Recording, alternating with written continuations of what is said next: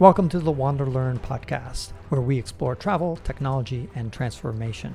In this episode, I will be interviewing Anna from Tanzania. Anna's, and also my wife is going to be chiming in occasionally, now and then, Rejoice Tapan.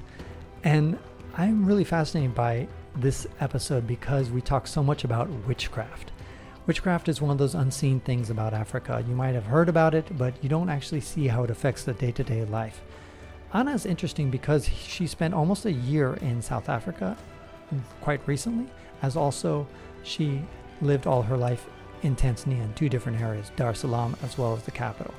So her perspective is quite interesting, and we really dig in to the whole witchcraft stuff. But we talk about so many other topics. We talk about fidelity, we talk about the government, and we talk about how Tanzania, what direction is it going in? How does she feel about racism in South Africa? So there's a lot of issues that we do cover, not just witchcraft, but to me, that part is the most juicy. So go ahead and tune into this episode, and I hope that you learn a lot about unseen sides of Tanzania as well as South Africa.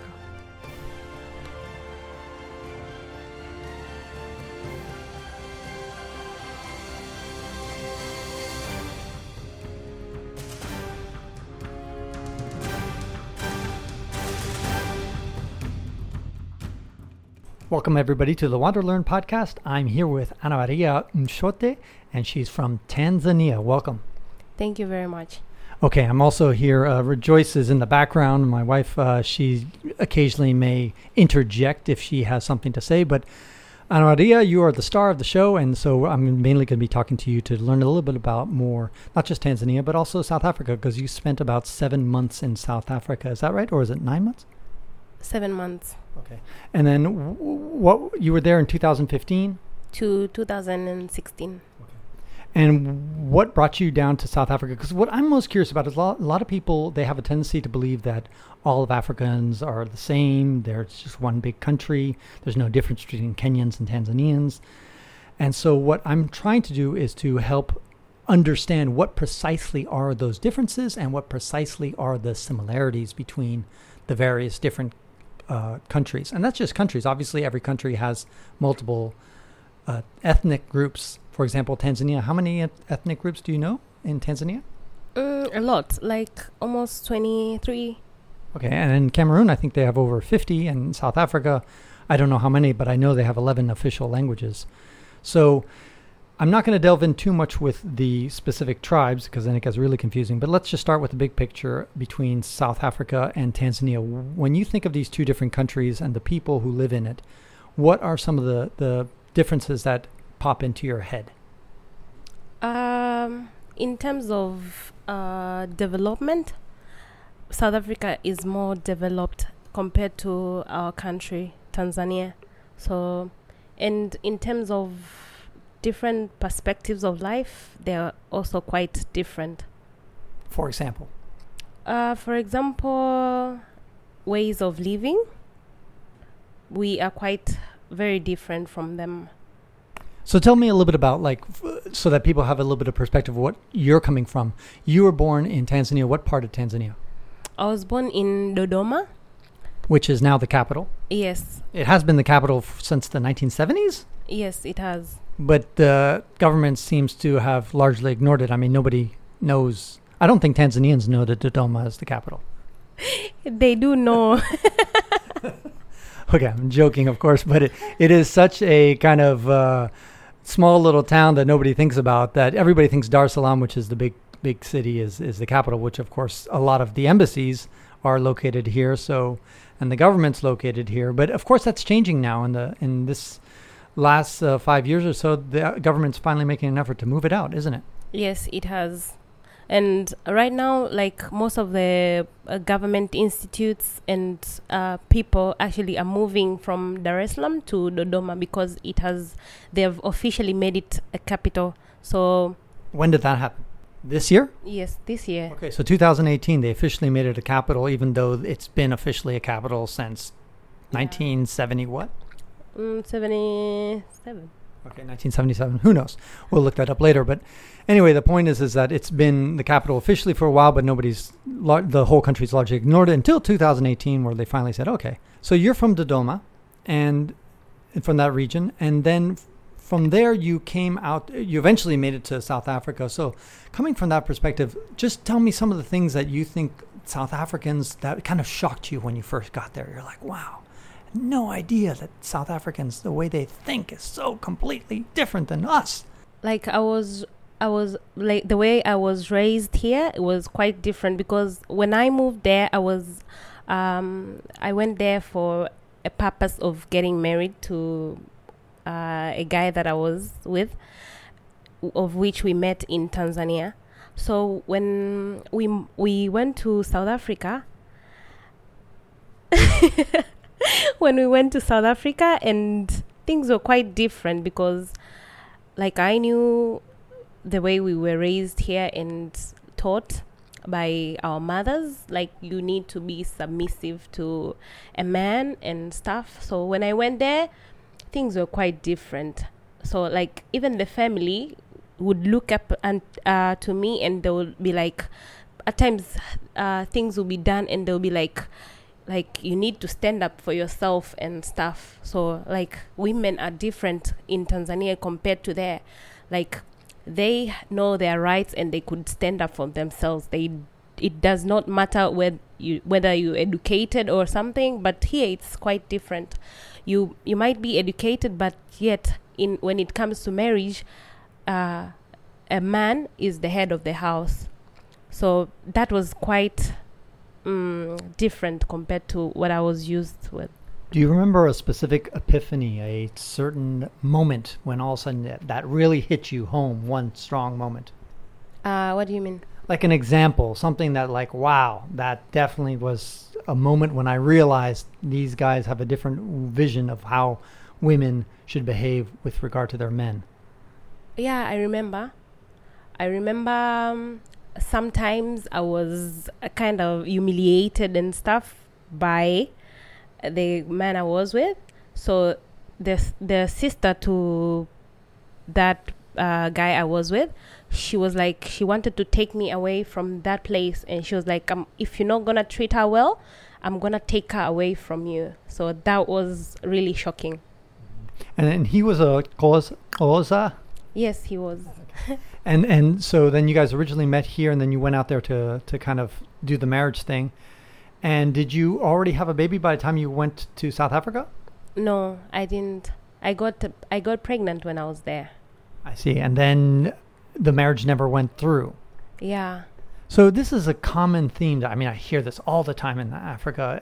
That's one thing that's a Pan-African issue, where men impregnate women and then they leave them either during the pregnancy, shortly after the pregnancy. Do you agree that that's something that is prevalent all over the place? It happens in most of the places, and in our community, it's something that it's there, and it's because nowadays women have got a chance to be educated, and they know what they want and what is really right for themselves. So it's quite different from previous, when women were like all depending on their husbands or on their men. So it's really quite different. So what I'm really trying to understand is, why is it that so many African women fall for this line that men often give them, that, hey, don't worry, baby, I'm gonna do whatever, you're my special one, etc. Is that what happened to you? Did your Xhosa man, whatever, did he promise you the world? What made you say, this guy is different? Like, we stayed together, so in the process of dating, and you would observe, like, in the process of living together, you at the end plan to have a family and stuff. So when it doesn't work out that way like you planned, so what happened. But there's also no real stigma either, is it? I mean, it's not like the family sits there and say, oh my God, how could you get pregnant and not be married? No, they don't do that. So that's another issue, is that in a lot of African cultures, there's no shame or stigma. Is that fair to say? Rejoice? Where I came from, especially in Marwa and Garwa, girls stay with their boyfriends. The guy will come and pick you up in the evening from your house. You always have to come back to the house and spend the night, and you can't get pregnant. If you become pregnant before you get married, if your parent realize you're pregnant 1 month, they will make whatever to get you to get married before it starts to show, because it is really something that they still gossip about it. Yeah, it's shameful. It's just impossible. Is the same true in South Africa or Tanzania, Ana Maria? Yeah, it's the same thing in Tanzania too. But in South Africa, it's different because where I used to stay, like a lot of people and a lot of young children get pregnant. But in Tanzania, you have to get, maybe everybody would expect you to get a baby when you're married already.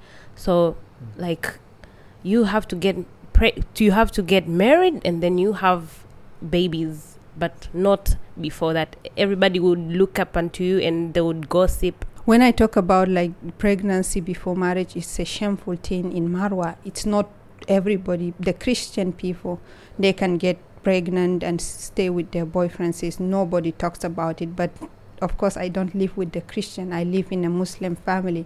So I'm talking only about the Muslim family. The Christian is allowed to get pregnant before marriage. Here, it's quite different with Christians too. Like with Christians here in Tanzania, you don't get pregnant. You don't have a baby before you're married. And in other, religion, in Muslims are different? I don't know about Muslims. Okay, so, and speaking about religion, let's just talk a little bit about witchcraft and that kind of stuff. We were just talking about it earlier today.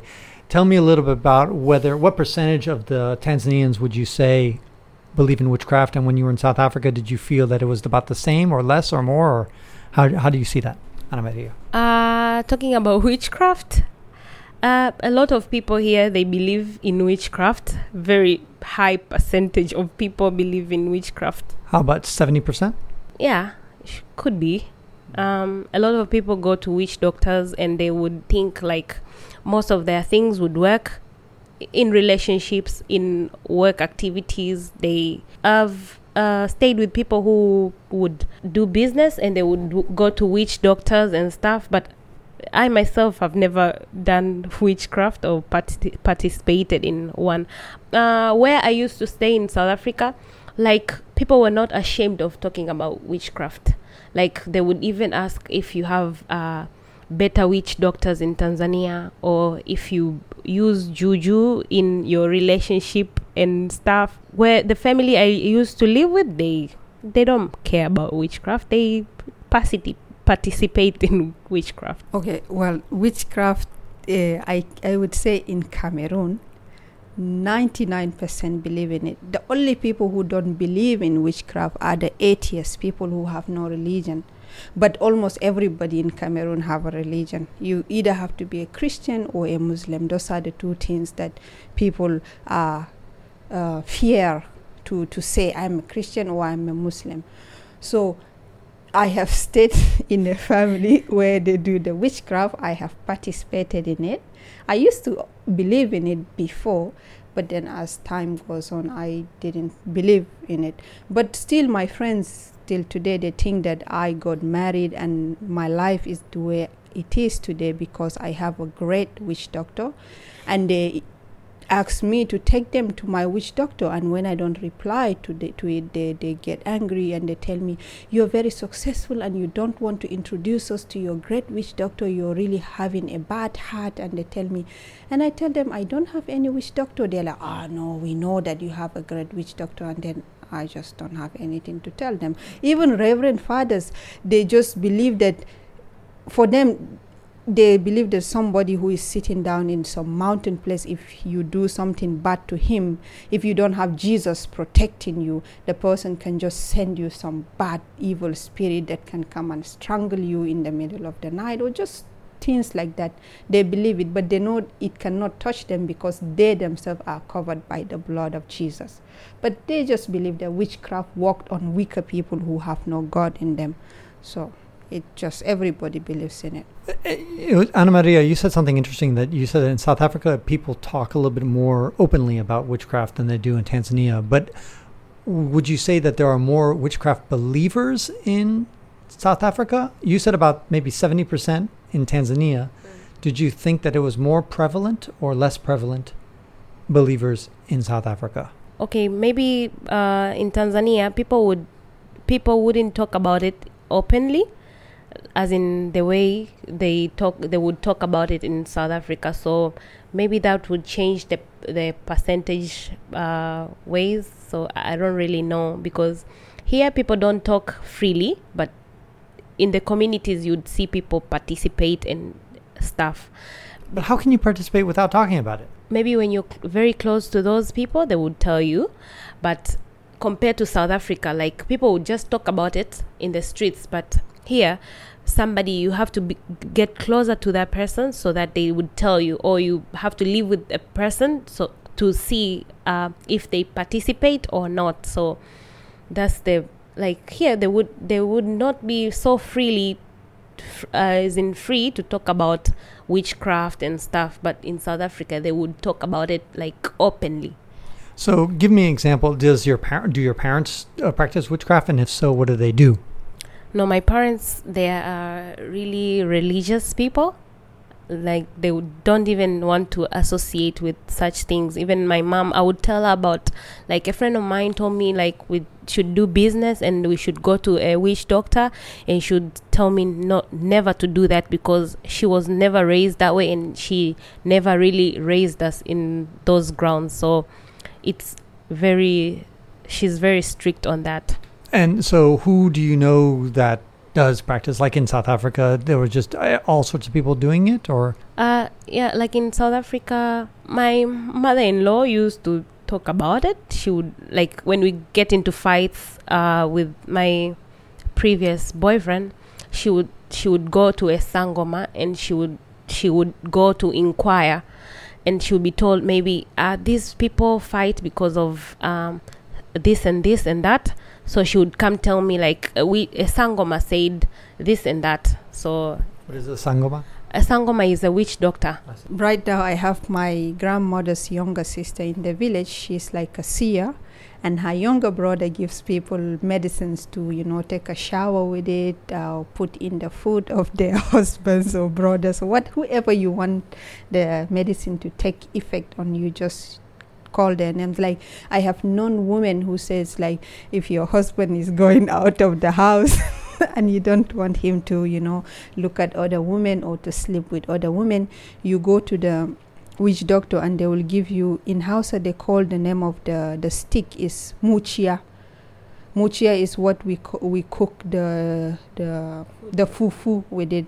So they will give you with some things tied on it. You bring it to the house. So when your husband is at home and you want his private part to be standing and you have sexy time together, you make the muchia to stand up against the wall, like standing. And when you're done with your husband and he's going out for business or whatever, you make the muchia to lie down, and then his private part will lie down. It will not rise up even if somebody touch it, whatever. I never tried it. I don't know if it worked, but people use it, and I have been with those people. In fact, I myself have yeah. So before I got married, my grandmother's younger sister, I went to the village, and she took my palm and she read the future.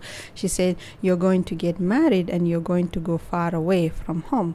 And I told her, with who? She says, I don't know. And when? She says, I don't know, but I just think it is stupid. So you can't tell me when and with who. She said, yes, but you will get married. And then her brother, that same evening, he gave me a powder, black one. He says I should take a shower with it, but while taking the shower, I shouldn't stand up. I should sit down and take the shower, so that I don't know why I cannot stand up. Therefore, I did what he told me. Not that it will work or whatever. I just did it. I have no reason to do it.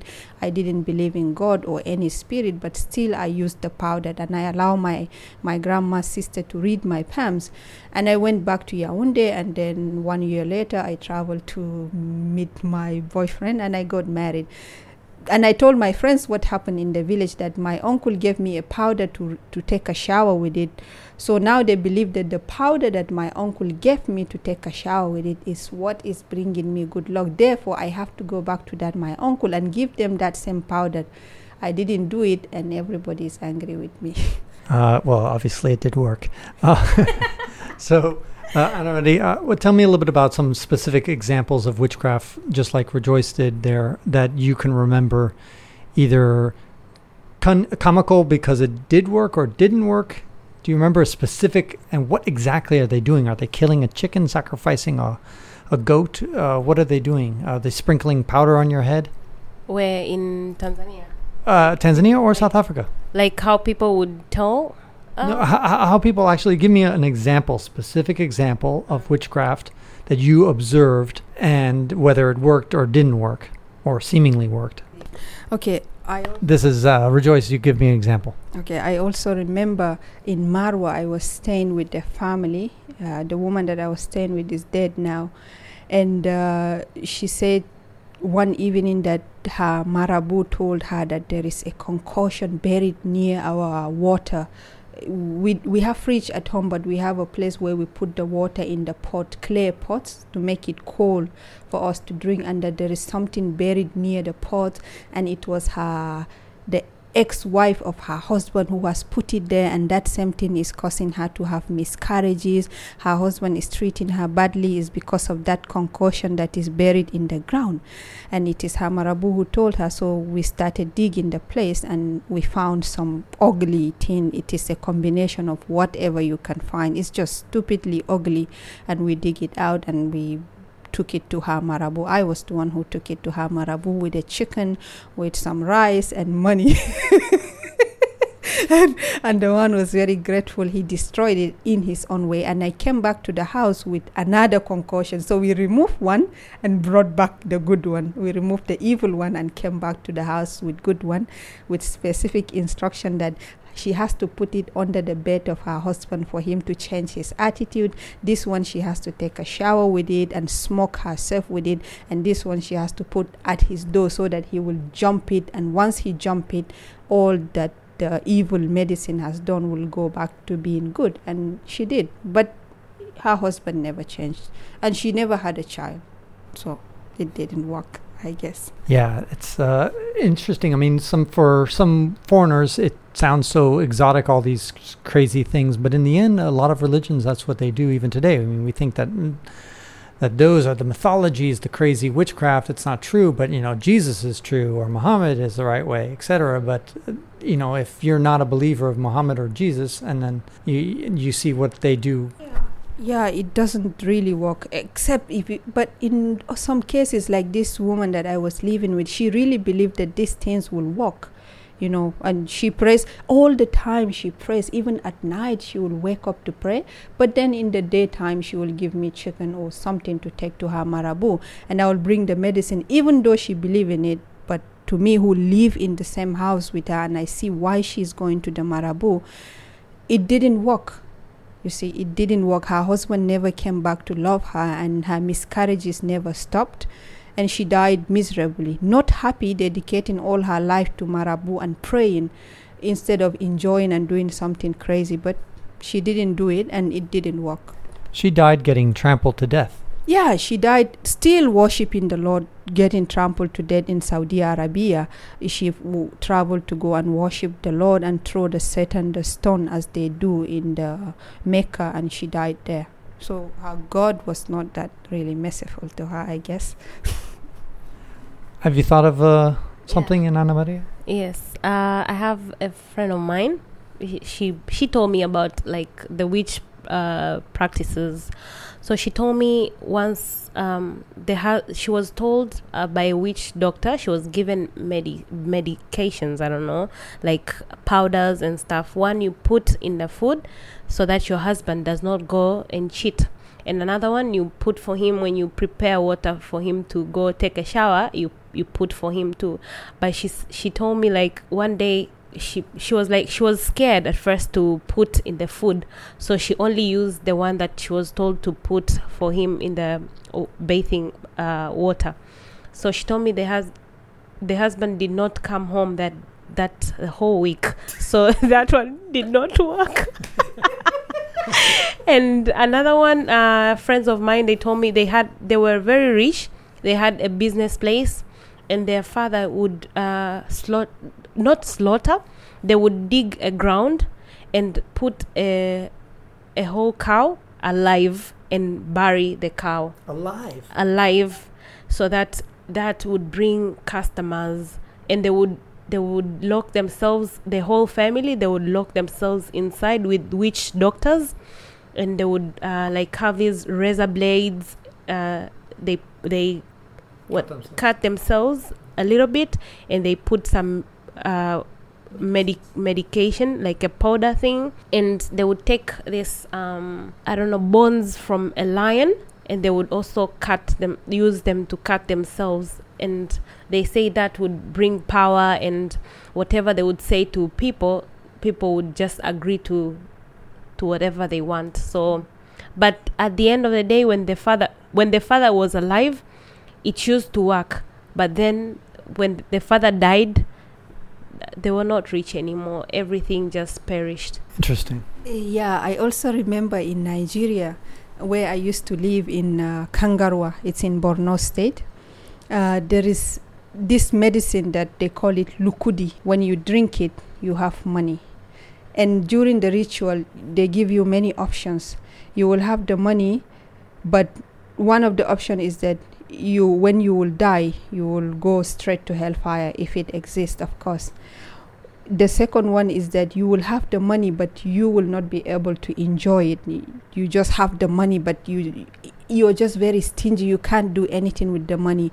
The other one is that you have the money, you can give it, you cannot give anybody the money. Like, you can't help your wife, your mom, your brother, as we do in Africa. When you have money, you have to help your family. This is just things that is normal.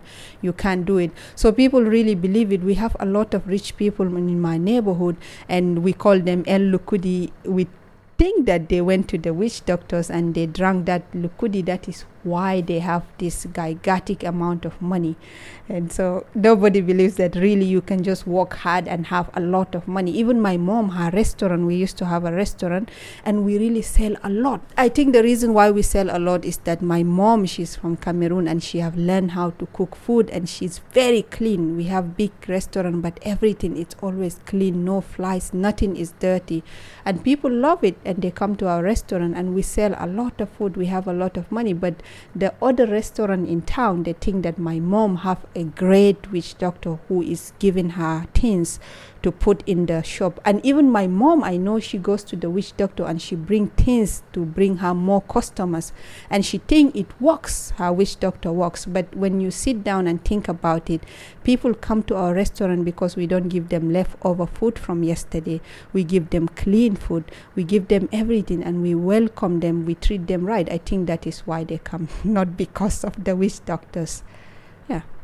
And there's another time, a friend of mine, a business partner, she told me, like, we need to go to a witch doctor so that the place can be flooded with customers. So I disagreed, but she went to a witch doctor, and she brought something tied in some black cloth. They call it In what country this? This is in Tanzania.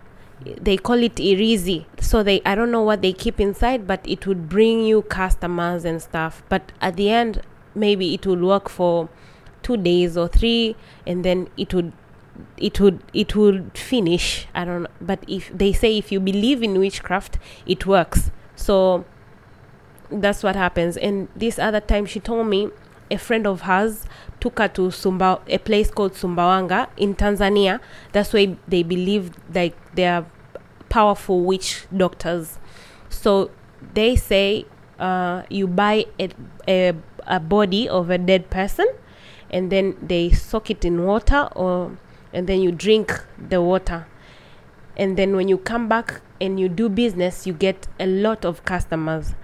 But I don't think it works, because at the end of the day, we never used to get any customers. Like, we would stay the whole day. Before, we never used she never used to go, so we would get customers. But when she used to practice that, we lost all our customers.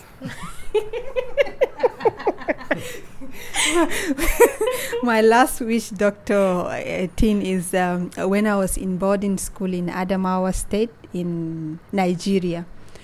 JSS Madagali, and there is these young boys in school. They are all excited, and they want all the girlfriends they can find in school.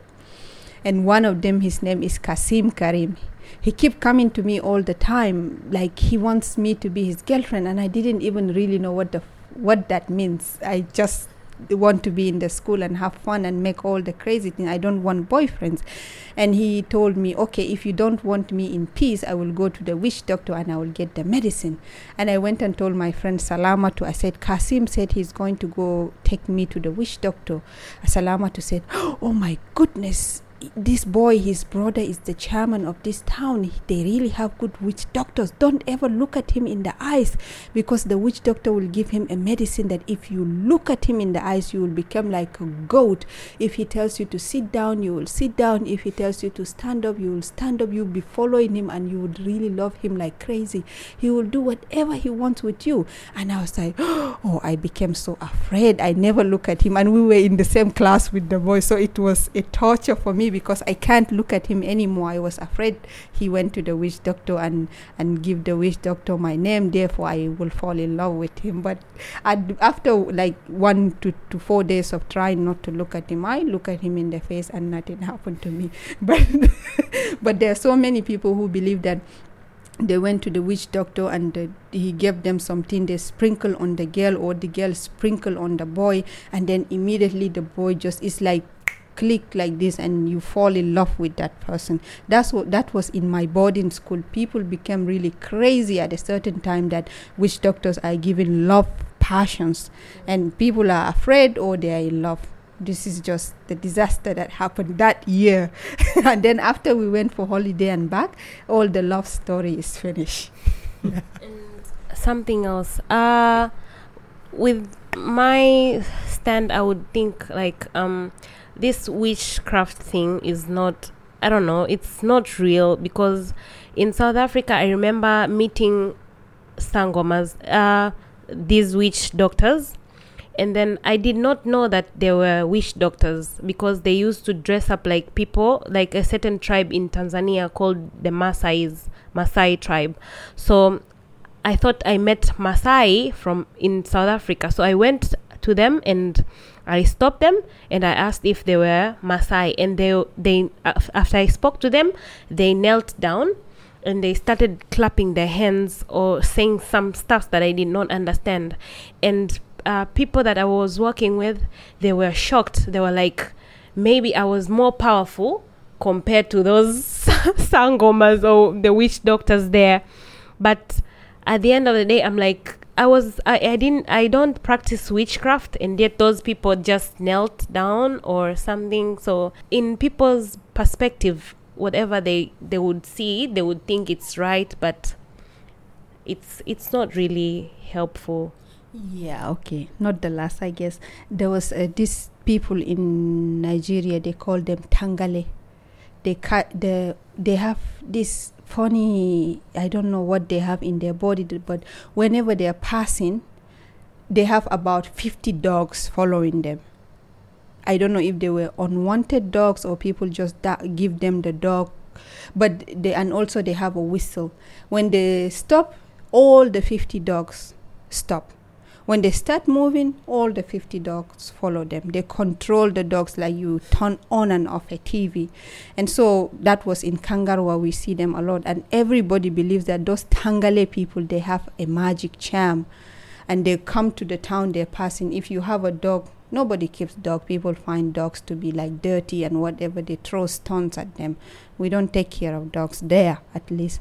So you see the street dogs, they will catch the street dogs. I don't know what they give the people, but at that time when I was in Kangaroo, we used to believe that those Tangale, they have a lot of medicine. So they will stop at our restaurant to eat. My mom will give them free food, and then they will give her medicines in exchange, and some of them we will drink, some of them we will put in our Robin creams, and they will give me medicine to write exam and pass, even though I did not know how to read. I always go to school and I keep passing. And they give us medicine also to put in our hair cream, so that our hair will grow long. I used to have long hair, but I think it's because my mom was taking care of my hair. Every week she washed it and plaited the African way and whatever. But we really believe that those Tangale people have magic if they don't have magic, how do they control like 50 dogs? You know, you never know. I never figured that out. So it's all about what you believe. Yeah, and that's the key thing. I mean, you guys have cited a lot of cases where the witchcraft did not work. And obviously it does, quote unquote, work for a lot of people, because otherwise, if it always consistently failed, then we wouldn't have witchcraft in the 21st century. What I think a lot of Africans and other people, who believe in witchcraft don't understand is the placebo effect. In other words, are you familiar, Ana Maria, about the placebo effect? No. Okay, so basically it's the idea that I give you a pill, a doctor gives you a pill and says this will cure your illness. Now the pill is just a sugar pill, it's nothing, it has actually no medicine in it. But because I'm in a nice, doctor's suit and we're in a hospital and I give you this thing and I tell you you're going to be fine, then your body actually manages to heal itself and the sickness goes away. And there's even placebo surgeries where they just cut your knee, you're having knee problems, they just make an incision, but they actually don't touch your knee, and then they sew it back up, and then your knee all of a sudden feels better. So the point is that these are all sham surgeries and placebos, but they take advantage of the person who believes in it. And so that's, I think, why witchcraft seems to work for so many Africans, and that's why it continues today. But I think, I don't know if the tradition, do you think in your generation, how old are you right now? I'm turning 30.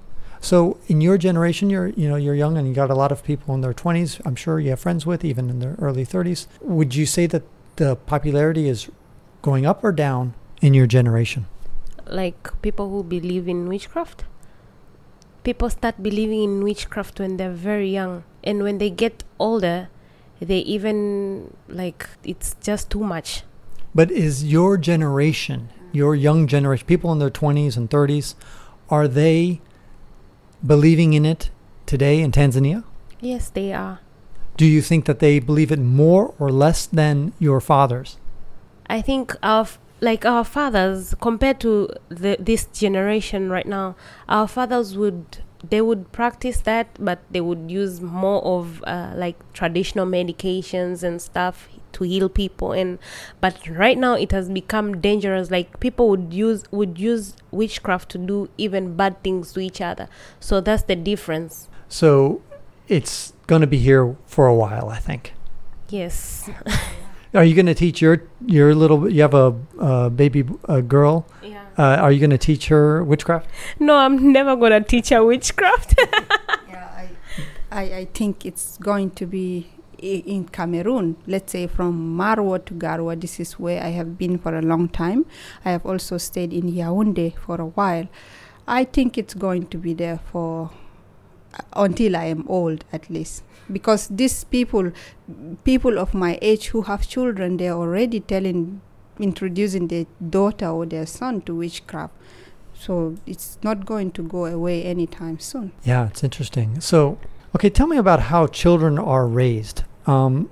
Because one thing that is really fascinating to me about Africa is that the children, no matter where I go in general, are so much more well-behaved compared to people in the Western world. The children in the Western world they talk back to their parents, they argue, they no, I'm not going to do that. They're very disobedient. African children in general are much more obedient, much more docile, easygoing.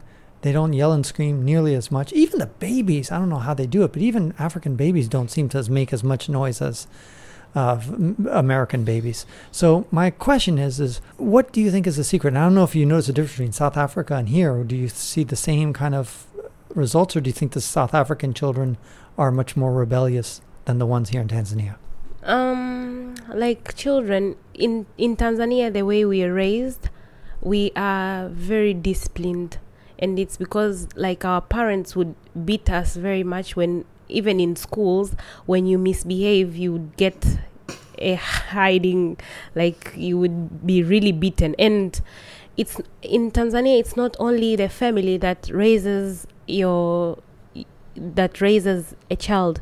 The whole society is responsible in raising children. You would see you would walk in the streets and you would see a child misbehaving, and you would stop and even shout or beat that child or say a right thing that it needs to be done. But in other societies, like in South Africa, I've seen like I don't know, it's because they are so much westernized, like compared to our societies. Like children would are more free compared to our Tanzanian societies. Like they would go out, they would wear however they want to, but with the Tanzanian society, it's quite different. Like, so I'm curious, it's just a Western thing that has been kind of infiltrated into the South African mindset? yes.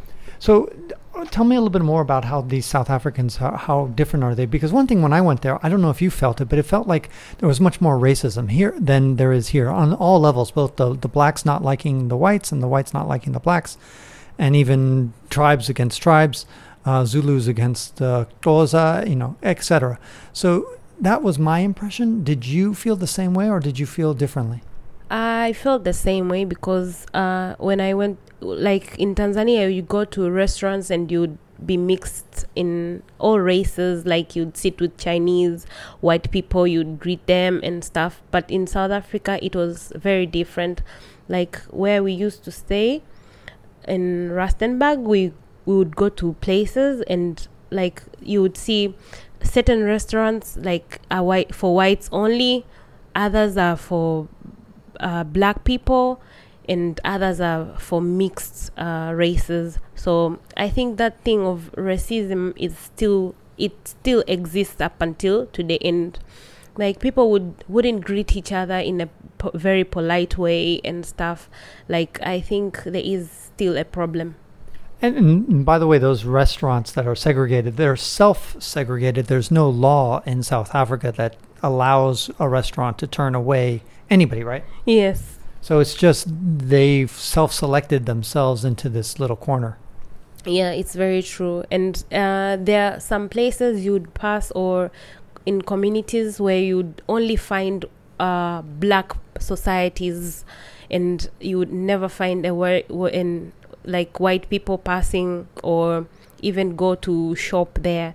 And some places you'd go and you'd only find like the only black people that would be living there is the richest people, but those places are only for white people. And speaking about rich white people, I mean, in Tanzania and much of Africa actually, white people often are, seems to me, as being a white male myself, being desired by the women just because, well, I don't know why. So the standard answer that everybody will say is that it's because everybody thinks white men are rich, and so therefore that's the main reason. Is that all there is to it, or is there something more behind that?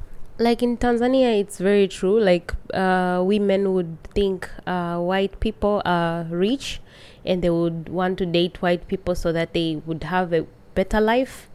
And yeah, even people who come, it's not only people who come from poor families or what, it's the whole perspective. Like when you have a white guy, he is rich, and people would date them so that they would have a better life. And yeah. And so is it just simply a wealth issue? No, it's not only a wealth issue, but they say like there is people who date white people, like white people have true love and stuff. And it's not only for the part of males, also females. So in other words, if you're a black man and you can date a white woman, that she will truly love you. Yeah, she would truly love you. And they also think it's the same way. They also think that they could have a better life out of a white woman. And what about in South Africa, where you have about 7-8% white people? Did you notice the same kind of desire, or because of the racism that just doesn't exist? I didn't get a chance to see like white people dating blacks. But did you see black women? Did you talk to, let's say, black women or black men who are saying, oh, I really want to get a white guy or a white girl?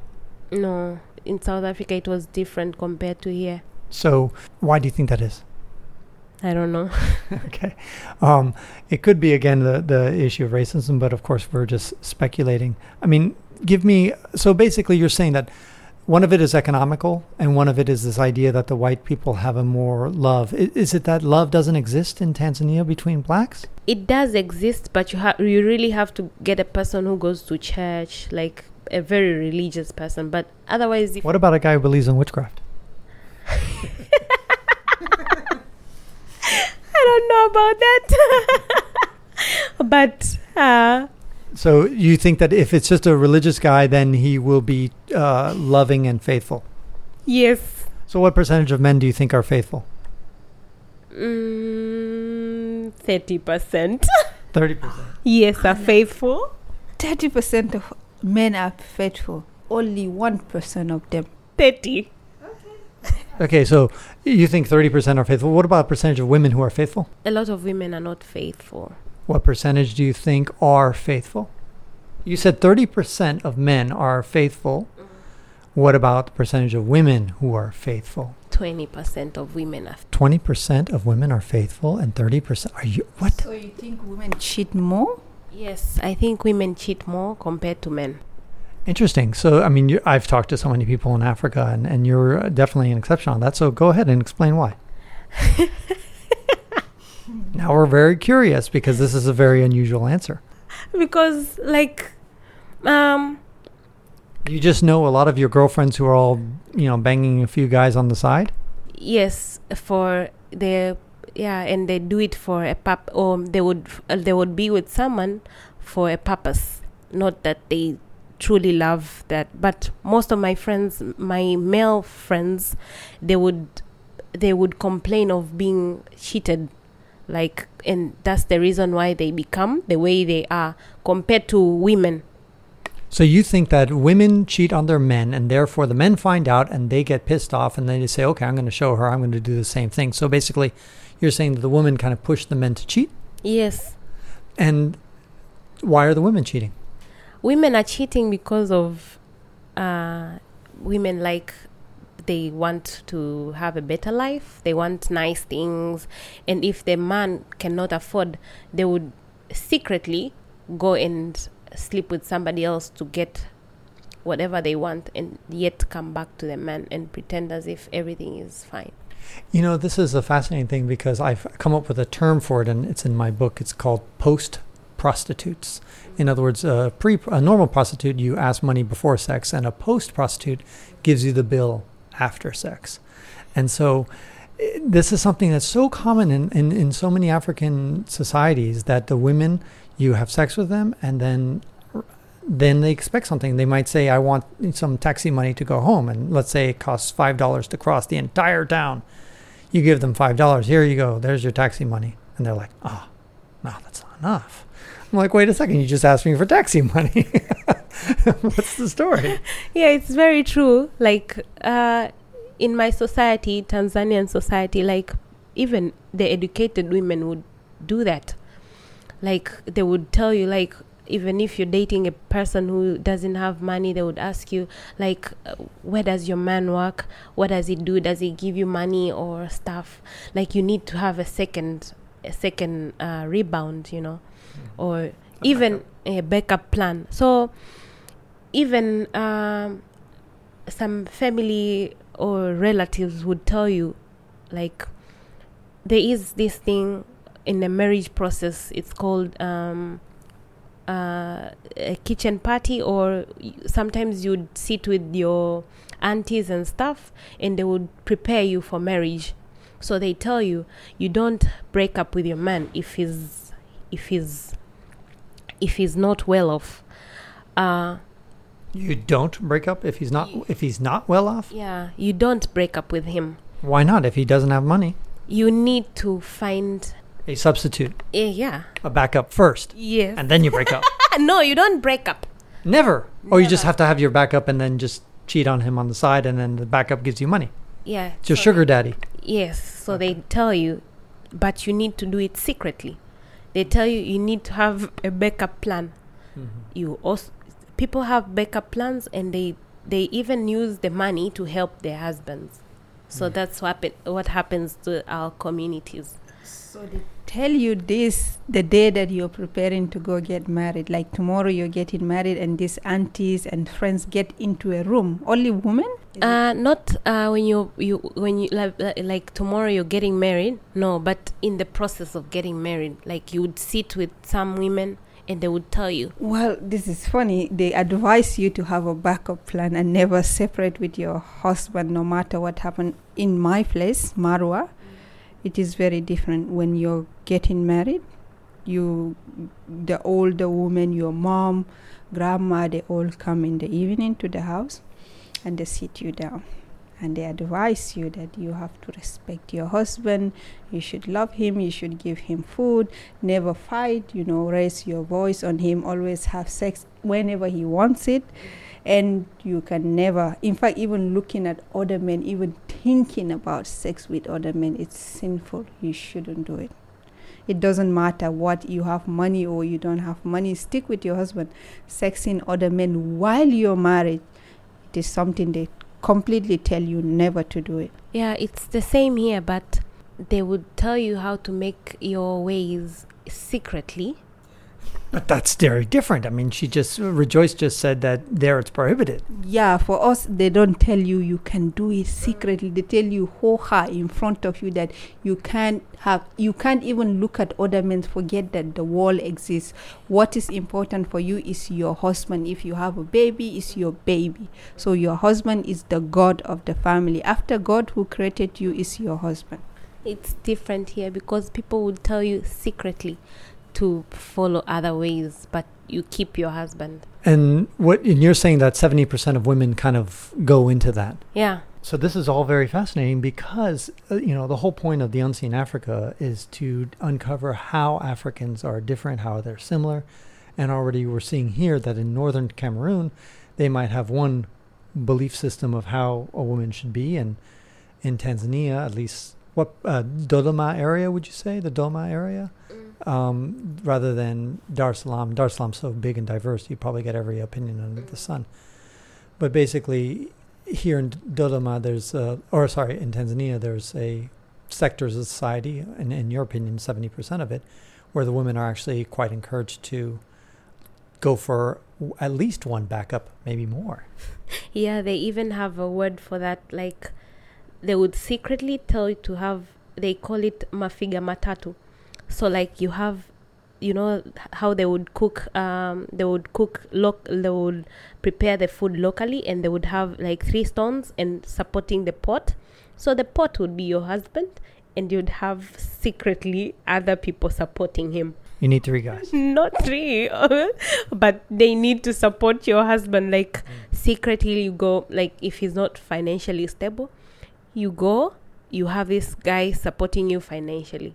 So... But I mean, I'm wondering if a man, let's say, especially if you have 2 of them, if you have 2 guys supporting you in addition to your husband, and you're making some pretty good income there, I mean, at some point, doesn't the husband who's poor and destitute, doesn't he realize that, hey, where'd you get this nice phone? And, wow, you got a nice car now all of a sudden. Where did that come from? Yeah, it's very true. They notice. That's why most people, they break up. So it's not a good long-term strategy. Yeah, so they say you need to be very secretive, and like your husband should never ever notice. So you have to get some money, but not enough. You get, but you can hide your money. But I just wanted to ask a question. But are there men who notice that their wives are cheating on them, but since you're bringing the money to them and supporting them and they're okay with it, they just keep quiet and pretend ignorance? Yes, it happens a lot here in Tanzania. Like men would notice that maybe their wife has, but this is mostly for people who are not yet married. So they would even notice like their wife goes and she brings money, and yet he would be quiet because for most men who don't want to work and they would want to have an easy life. And this happens, you might find like a very young guy dating a very old woman or an older woman compared to him. she has other means of getting income, and she would tell that young boy. And this happens because it's only they're in a relationship only because of sexual satisfaction. So this woman gets satisfied with this young boy, and he's quiet. He doesn't say, he doesn't have a say. So this woman would go find money and provide for this boy. And do you ever see that where the older man has many, many women as well that he's supporting? Yes, it's very common in Tanzania. Like, what about polygamy? in In other words, one man who has 3 wives, 4 wives. It happens with the Muslim societies, like having many wives. But Christians, it happens, but most of these men, old men, would cheat on their wives also because of sexual satisfaction. And most young women in Tanzania, like very young girls, they would date even their fathers for money. What do you mean they're going to date you mean their father's friends? No, I mean, like, people who are very old, and maybe the girl is 16 and she's dating a guy who is 50 years old. Right. Or when you said they're dating their fathers, I was like, whoa. Interesting. And so do you think that in South Africa, going back to that as an example, do you think that the fidelity of men and women, is it about the same issue, or do you think the women there are more faithful, the men are less? Do you see it different, or is it hard to say? For the time I've spent my time there, I think men there cheat a lot compared to their women. Like, men, especially those who work in industrial areas. I don't know why, but they cheat a lot compared to women. Women could be faithful there. So again, a kind of a difference between countries. Yeah, I think in Cameroon, especially in Marwa Garwa, I would say again, because there the women we have one goal. You grow up, you finish, you just learn how to read. You don't even need to finish high school, most of them, and marriage. Once you get married, your husband is the only thing that will keep you going. Therefore, the women, I can say 99% of them are faithful. Of course, still there's some who will always still go out even though they're married and sleep with some other men, but the women are really faithful. But I don't know around Yaoundé and Douala, because there the girls are all westernized. They wear short skirt and leave half of their bodies outside. So that I cannot tell. But where I came from, the women are faithful.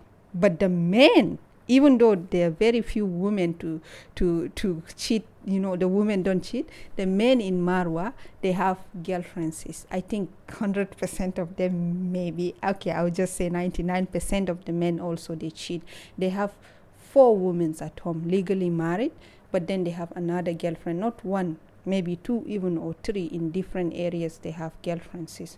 Very different than Tanzania, I guess. And do you see any of this changing at all, or kind of like the same situation is perpetuating itself in the future? I think these things will still go on for a while, because with the new technologies and stuff, people trying to think like it's a normal thing, but it's not really a normal thing. What do you think about the future of South Africa versus the future of Tanzania? Do you think which country is going to do better in the future? Where would you rather be? Is it too hard to say, or if you could live in South Africa, would you prefer to live there, or if you could easily live in, or would you rather stay in Tanzania?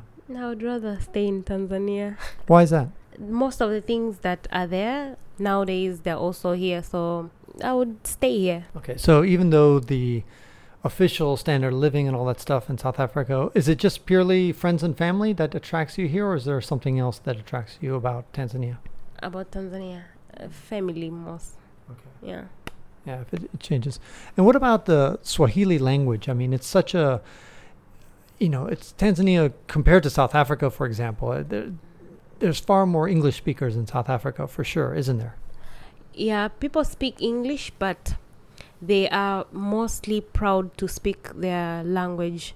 Like they speak, maybe they would speak Tswana, Xhosa, I don't know, whatever languages, but they know how to speak English, but they are mostly proud to speak their language compared to English.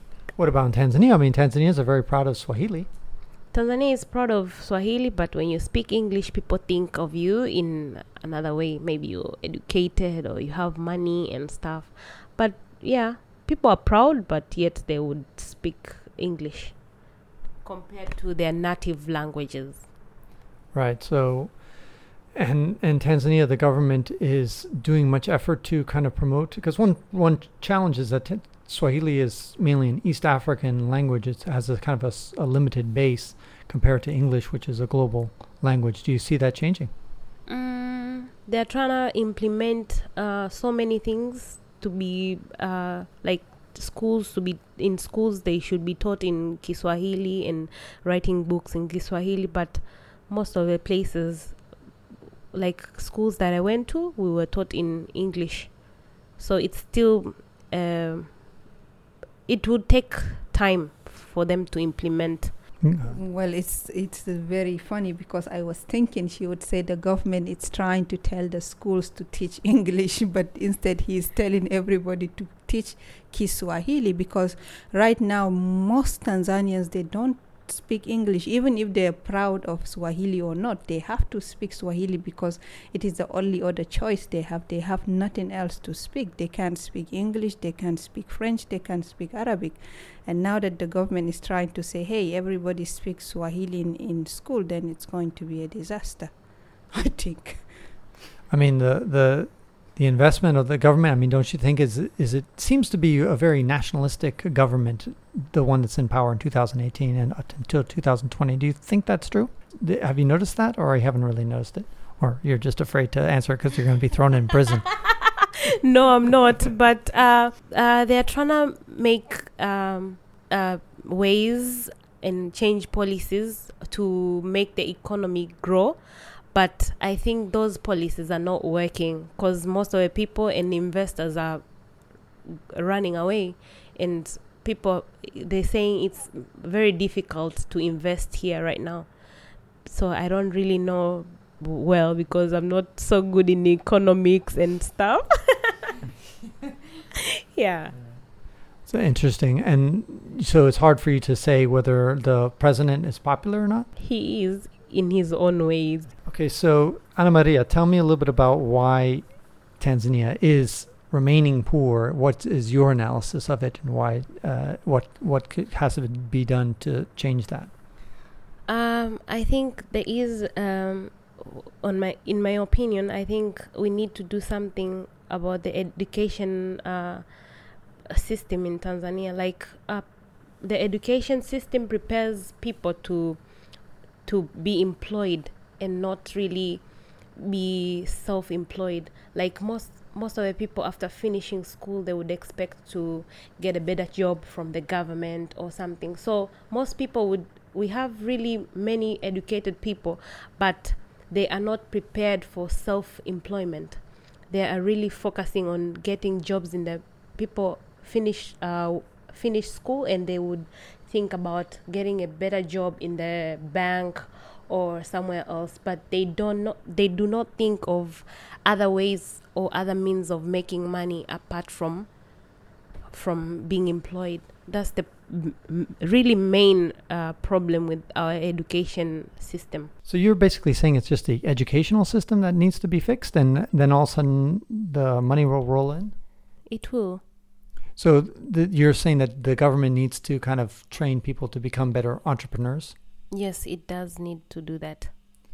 At the same time, it's kind of interesting, because I see in some ways Africans being the most entrepreneurial society out there, not because really they want to, but because they have no other choice. In other words, if you look at a lot of the women, they go out there and sell things on their head. They're balancing fruits and vegetables on their head to sell, and the little children are doing everything. So there's a lot of little entrepreneurship, but just because they need to get that $1 a day to make a living, but not because they're trying to build some big business. But it is true, it seems to me, that somebody who is educated, their number one goal, it's so funny when I talk to so many Africans, is that they want to work for the government.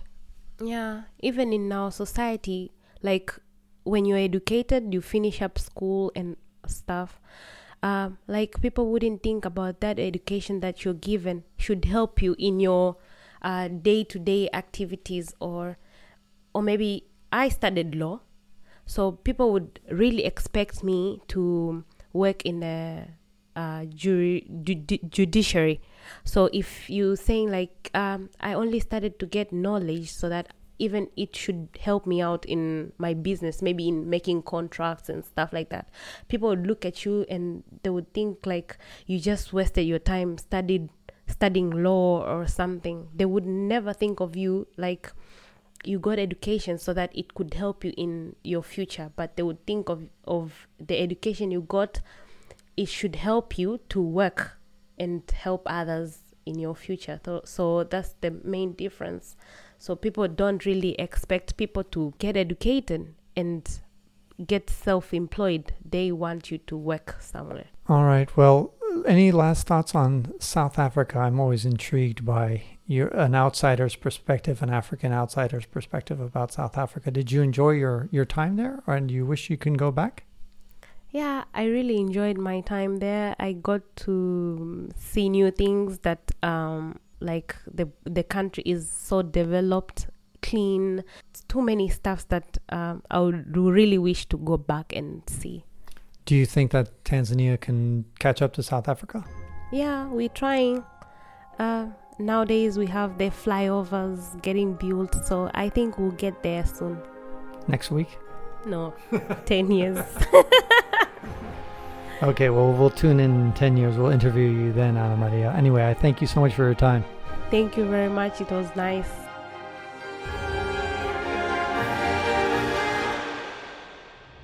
And that wraps up this week's episode of the WanderLearn podcast, where we explore travel, technology, and transformation.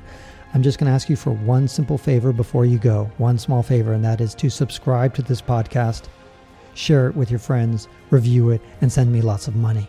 How about that as one simple favor? Seriously, guys, if you'd like to know a little bit more about what we talked about in the show, like the show notes, links to things that we talked about, go to wanderlearn.com. If you would like to comment on the show, go to wanderlearn.com and make your comments known there. Tell me what you thought, what you liked, what you didn't like, anything that you thought about the show. Second of all, if you'd like to support the show, one way to do that, you can go to wanderlearn.com/shop, buy something at the shop. I would love it. Also, if you'd like to sponsor a show, you can send me an email at ft@francistapon.com. That's ft@francistapon.com. This show was edited by Rejoice Tapon. The music was done by David Hamilton. This is Francis Tapon, encouraging you to wander and learn.